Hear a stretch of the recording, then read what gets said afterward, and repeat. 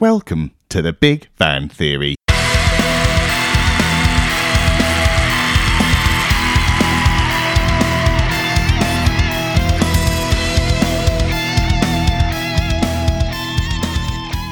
Katherine, welcome to the Big Van Theory.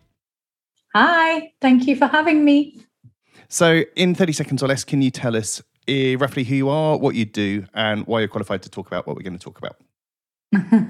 Okay, so my name's Katherine Jones. I've got a business called ThinK J Wines, and we are a reduced calorie, reduced sugar, vegan and organic sparkling wine brand. I've also got an influencer marketing agency, and my background is actually in influencer marketing.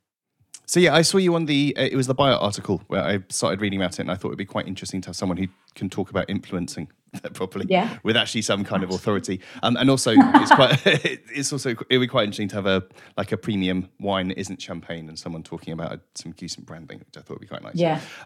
So I suppose as background, if you can tell us, how you came up with the idea. Was it something that you recognised was a gap in the market, or was it based on market research, or was it just something that you wanted that didn't exist?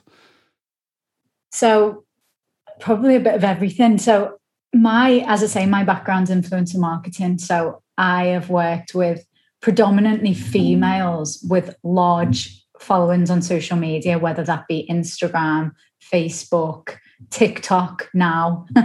And these girls were all basically turning vegan. They were, everywhere a 10, then they were vegan. This girl became a vegan, then 10 others followed suit, and then everyone around me was vegan, and everyone around me was not wanting to be on a keto diet then. So they didn't want any carbs, they didn't want any sugar.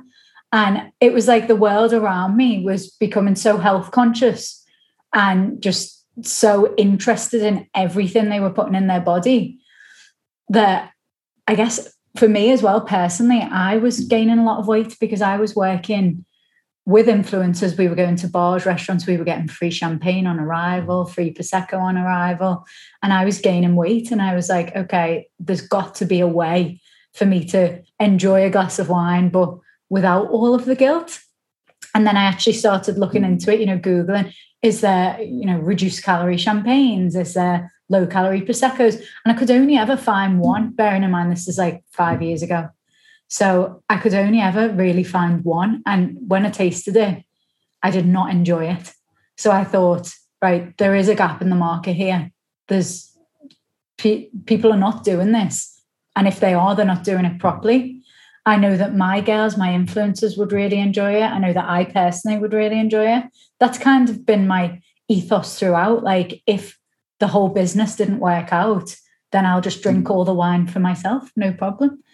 So yeah, it was a mixture really. There was definitely a gap in the market for it. It was personal for me because I just didn't believe it existed. And then off the back of those two things, I then went in and did a load of market research. But it was the majority of the market research that I did was within the industries that I knew well. So I probably could have done some more extended market research than what I did do. But I did do quite a lot of market research when I did actually come up with the idea. So what kind of research did you do? Was it like focus groups, or was it online surveys? Or tons of focus groups? No, we didn't do it. We didn't do an online survey, which actually, to be honest, I wish I had done. And we are doing for the new product that we're developing. But we did tons of focus groups, and we showed up to a lot of events. When we first had the product and we first had just samples of it, we were going to a lot of events with the females of all different ages, and we give it to them, and we'd ask them questions, we get them to fill out sheets. So it was predominantly focus groups, yeah. So how did you come up with the Prosecco? I know in one of your other interviews you said you went to the region and went and just tried a load. Was it just as simple as that? Just finding a producer you liked? I mean, it does sound simple, but it wasn't. I mean, it was a really terrible time in my life. I just had to travel to Italy 90 times. Imagine, yeah. No, I was back and forth to Italy visiting different wineries. I actually appointed a wine agent, so he obviously had relationships with tons of wineries. And each trip, because we'd go at a weekend, because obviously I already had a business to run. So every weekend that we would go to Italy, we'd go to maybe 3 or 4 different vineyards, and we'd try all their wines and we'd listen to their backstory. But the difficulty was, it's not so easy to get a vineyard that's not only vegan and organic, because I wanted both. You could quite easily find a vegan vineyard or an organic vineyard, but finding both of them together was quite difficult. And then once you did find that, it's making sure that they're kind of on board with you, because the thing with our wine is it's not white labeled. So I haven't just gone to Italy, found a wine and then put my brand on it. I've had this created specifically for us.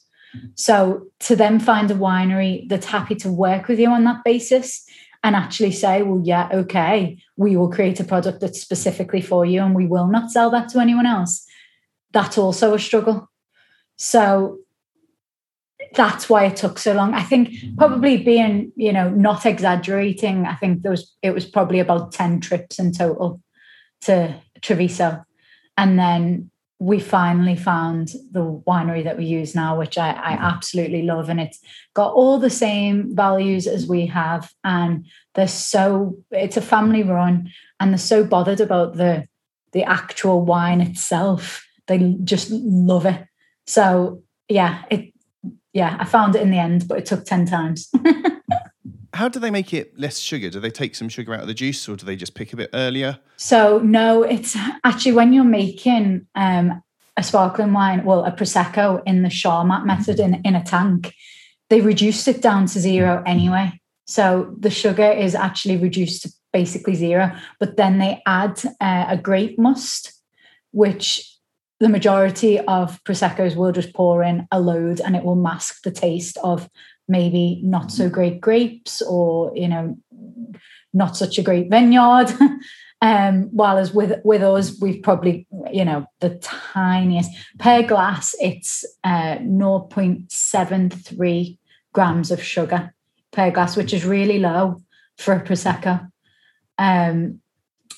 So yeah, they just add in the tiniest drop of grape must rather than the loads that most people would add in. So can you take us through the design process a little bit? So how much of it was, inspiration? How much of it was, again, focus groups? How did you come up with ThinK, etc.? Yeah. And I'm guessing the pink and the flowers is because you're aiming more of a slightly for female market, but I mean... Yeah. I mean, the branding, as you can tell, the branding goes for females. But if you actually look at who buys from us, going off our Facebook statistics or Instagram, it's just females. Like, genuinely, it's like 90% females. You would think there'd be more, because I would have liked to hope that, men would buy for women, or, other reasons why they might be buying it as gifts or whatever. But actually, we have solidly got a female customer base, really. But so when I was doing it, I've designed other brands previously, because, as I say, my background's influencer marketing. When we discovered the power of influencer marketing and how much of a return on investment we could make, we wanted to set up our own e-commerce brands. So I'd designed in the past like cosmetic brands and things like that. So it wasn't like my first rodeo, shall we say, but I knew I wanted it to be very feminine. I knew I wanted it to, portray, think about what you're drinking. Do you want quality over quantity? I wanted that luxurious feel. And ThinK actually came about for 2 reasons, because it is very much think about what you're drinking, think about what you're putting in your body, think about quality. But then it also is thin. So it's saying, well, I generally don't talk about that side of it, but I suppose thin does kind of, go with the fact that it is very low in sugar, it's low in calories, it's vegan, it's organic, it's that healthier option. So the thin is kind of in there subtly, but predominantly it's think about what you're putting in your body. And the way I designed it was with a designer. So I will never attempt I would come up with drawings and it would be just, a little basis of what I'm thinking. Like, I always love the idea of a capital K, because my name's Katherine. So I loved the idea of that. And then I loved the idea of a silhouette of a woman because I thought it's really classy. But I could never have put together my logo. So I worked with a designer on that, because I will always let someone who's good at what they do what they're doing. I'm not going to try and be a designer because I'm not a designer. So I used a designer, and me and the designer worked together, and that's how we designed the brand. Now, this one's kind of, this is an old exam question, but I think it's kind of relevant, especially with the stuff that's got on your website. Do you think today's wine labels do a good job of communicating important information to consumers? As you're obviously quite open about 62 calories per 100 mils and like all the other bits that go with it. Yeah. So we don't actually have that on our label because it was not a requirement, but actually, as of, I believe, next year, it's going to be a requirement to have all nutritional information on a wine bottle.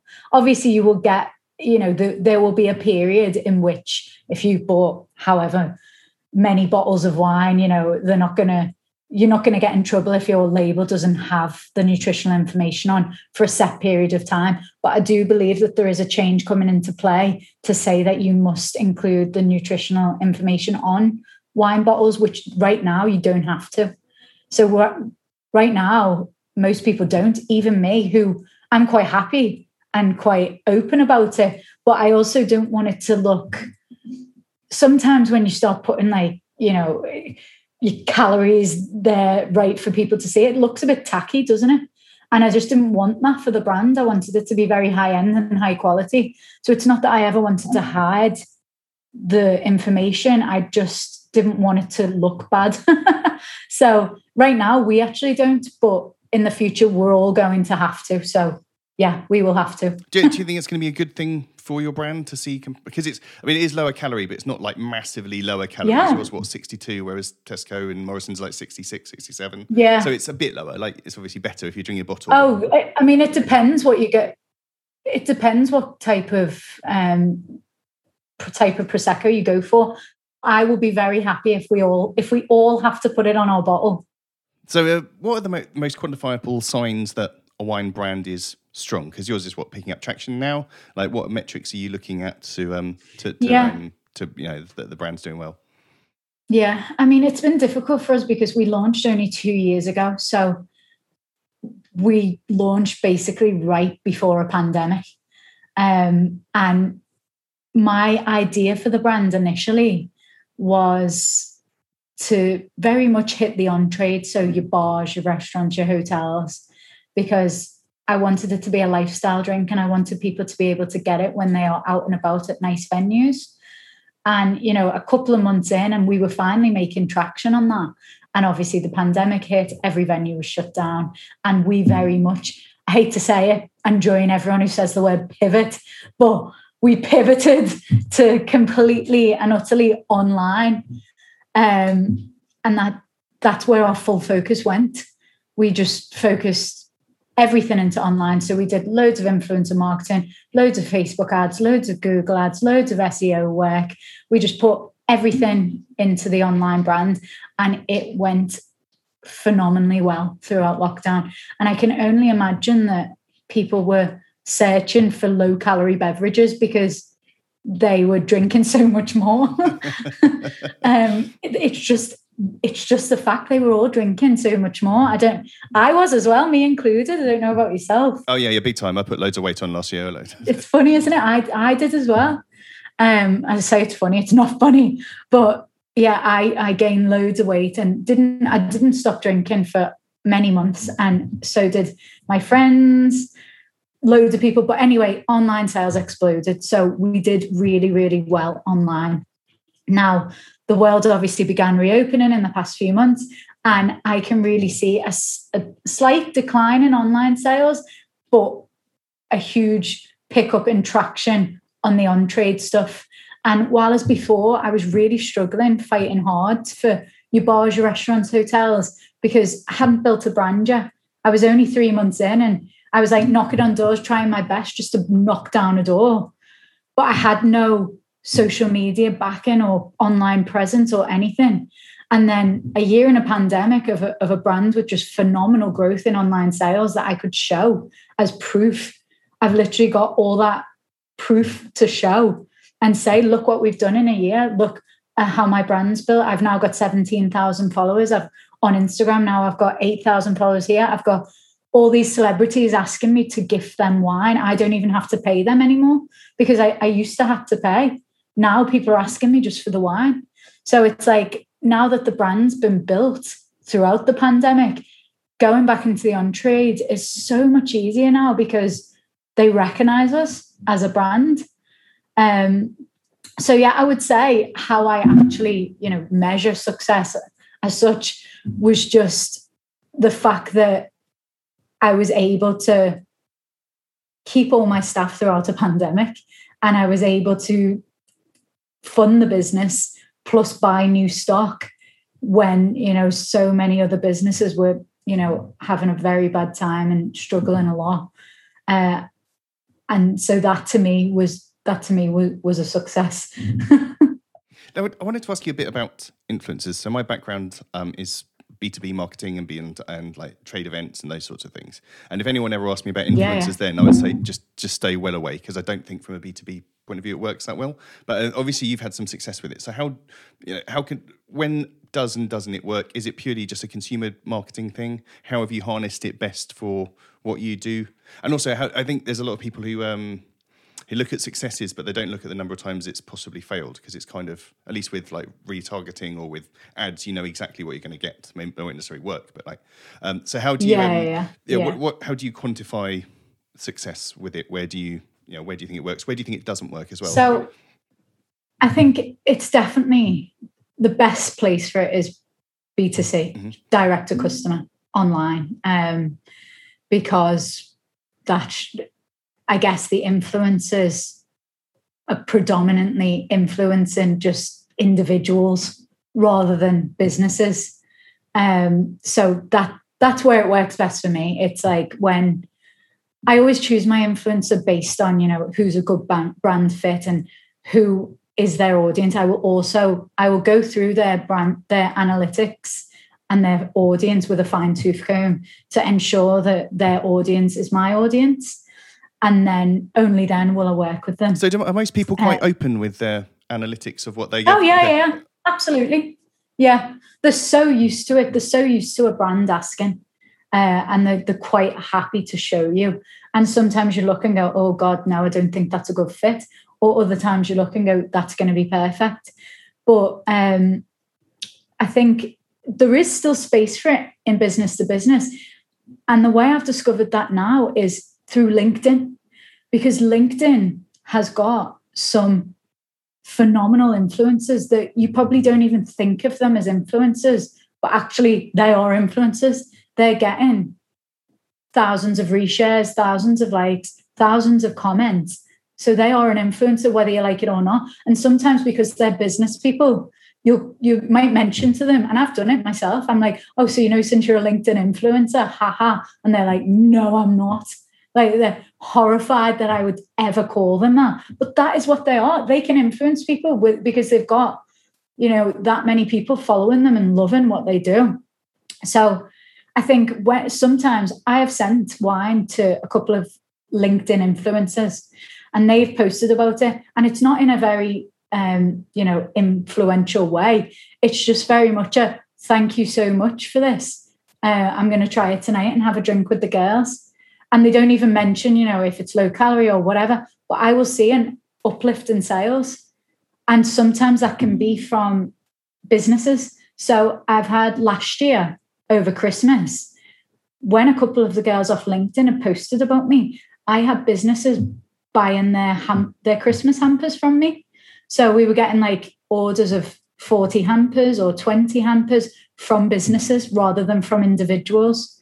So I was able to see firsthand that a LinkedIn influencer did work when it came to business sales. How would you recommend someone gets into trying influencing stuff? Because I imagine some people are bombarded with gifts and offers if they've got big followings, and I'm not sure that's necessarily the best way around of doing it anyway. Like, how would a small startup company start looking for influencers to follow? you'd have to begin small. You need to know who you're after firstly, and then just start small. Because if you don't have a budget to spend, because influencers cost money, and if you don't have a budget, obviously you can't spend it. So therefore, you need to get them to accept a gift. Now, sometimes if the gift's worth a lot of money, they will accept it. But generally, they don't accept gifting if they've got 100,000 plus. So, or even 50,000 plus now.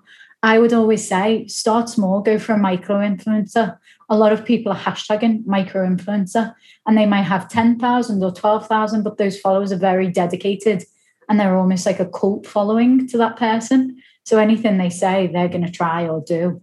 So I would say begin small, 10,000, 20,000, 30,000 followers. Send them a message, a really nice message or an email, and just say, I'd love to gift you. You know, there's no pressure to post, but if you would like to post, I'd be very grateful. And that's how you would begin if you didn't have a budget. But other than that, if you did have a budget, you'd go directly to an influencer agency and you'd say, this is who I'm trying to get. This is how much I want to spend. This is what I want to return. Help me do that. And an agency would do that. But obviously you need a budget for that. Well, yeah, you need budget for anything. But, what are usual influencer agency fees? Are they similar to any other marketing agency? It's generally 20%, but it doesn't come from the brand, it comes from the influencer. So the influencer's rates will remain the same. And obviously, whether you were going directly with them or you were going with an agent or you were going with another agent, the rate should be across the board the same. But then the agent would take 20% from them. What are the biggest mistakes you see people making with different influencers or trying to find them? And there's also some platforms that work as sort of an agency type thing, finding influencers. Are they worth looking at, or is it better to go to a specialist? I think mainly if you have no budget, there are platforms where you can work with people on a gifting basis. So I think, did you mention Upfluence to me? Yeah, so Upfluence and Social Bakers are the other two that people seem to rate quite highly, but I don't know. I've never been on Social Bakers personally, but I have been on Upfluence, and I do believe that you can gift people on there. So if you don't have a budget and you just want to find smaller people that you can gift, then you can do it on a platform like that. I personally don't, because I guess I'm a control freak. I want to know everything. I want to speak to them directly. I want to see all their analytics. I want to see all their audience.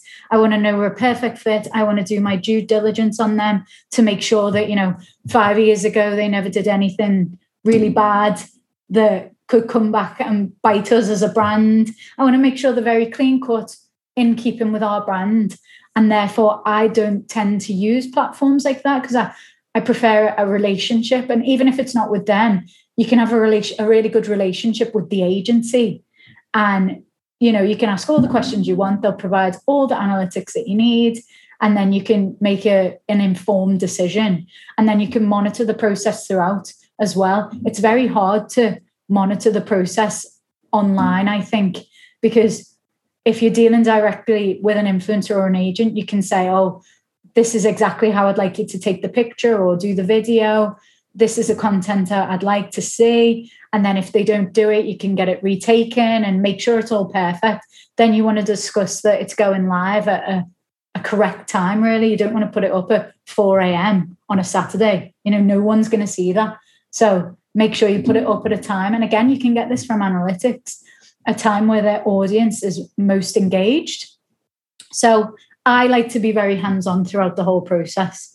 So I wouldn't personally use one of those like Upfluence or anything, but I think that if you don't have a budget and you are trying to find people who will accept gifting, it's a good place to start. Now, one thing I wanted to ask you is a little bit about ethical considerations in marketing a healthy booze brand, because booze isn't healthy. It's really bad. We all know that. I think everyone has to admit that. There's lots of, and absolutely, even it is lower sugar, but there's still loads of calories in alcohol and whatever else.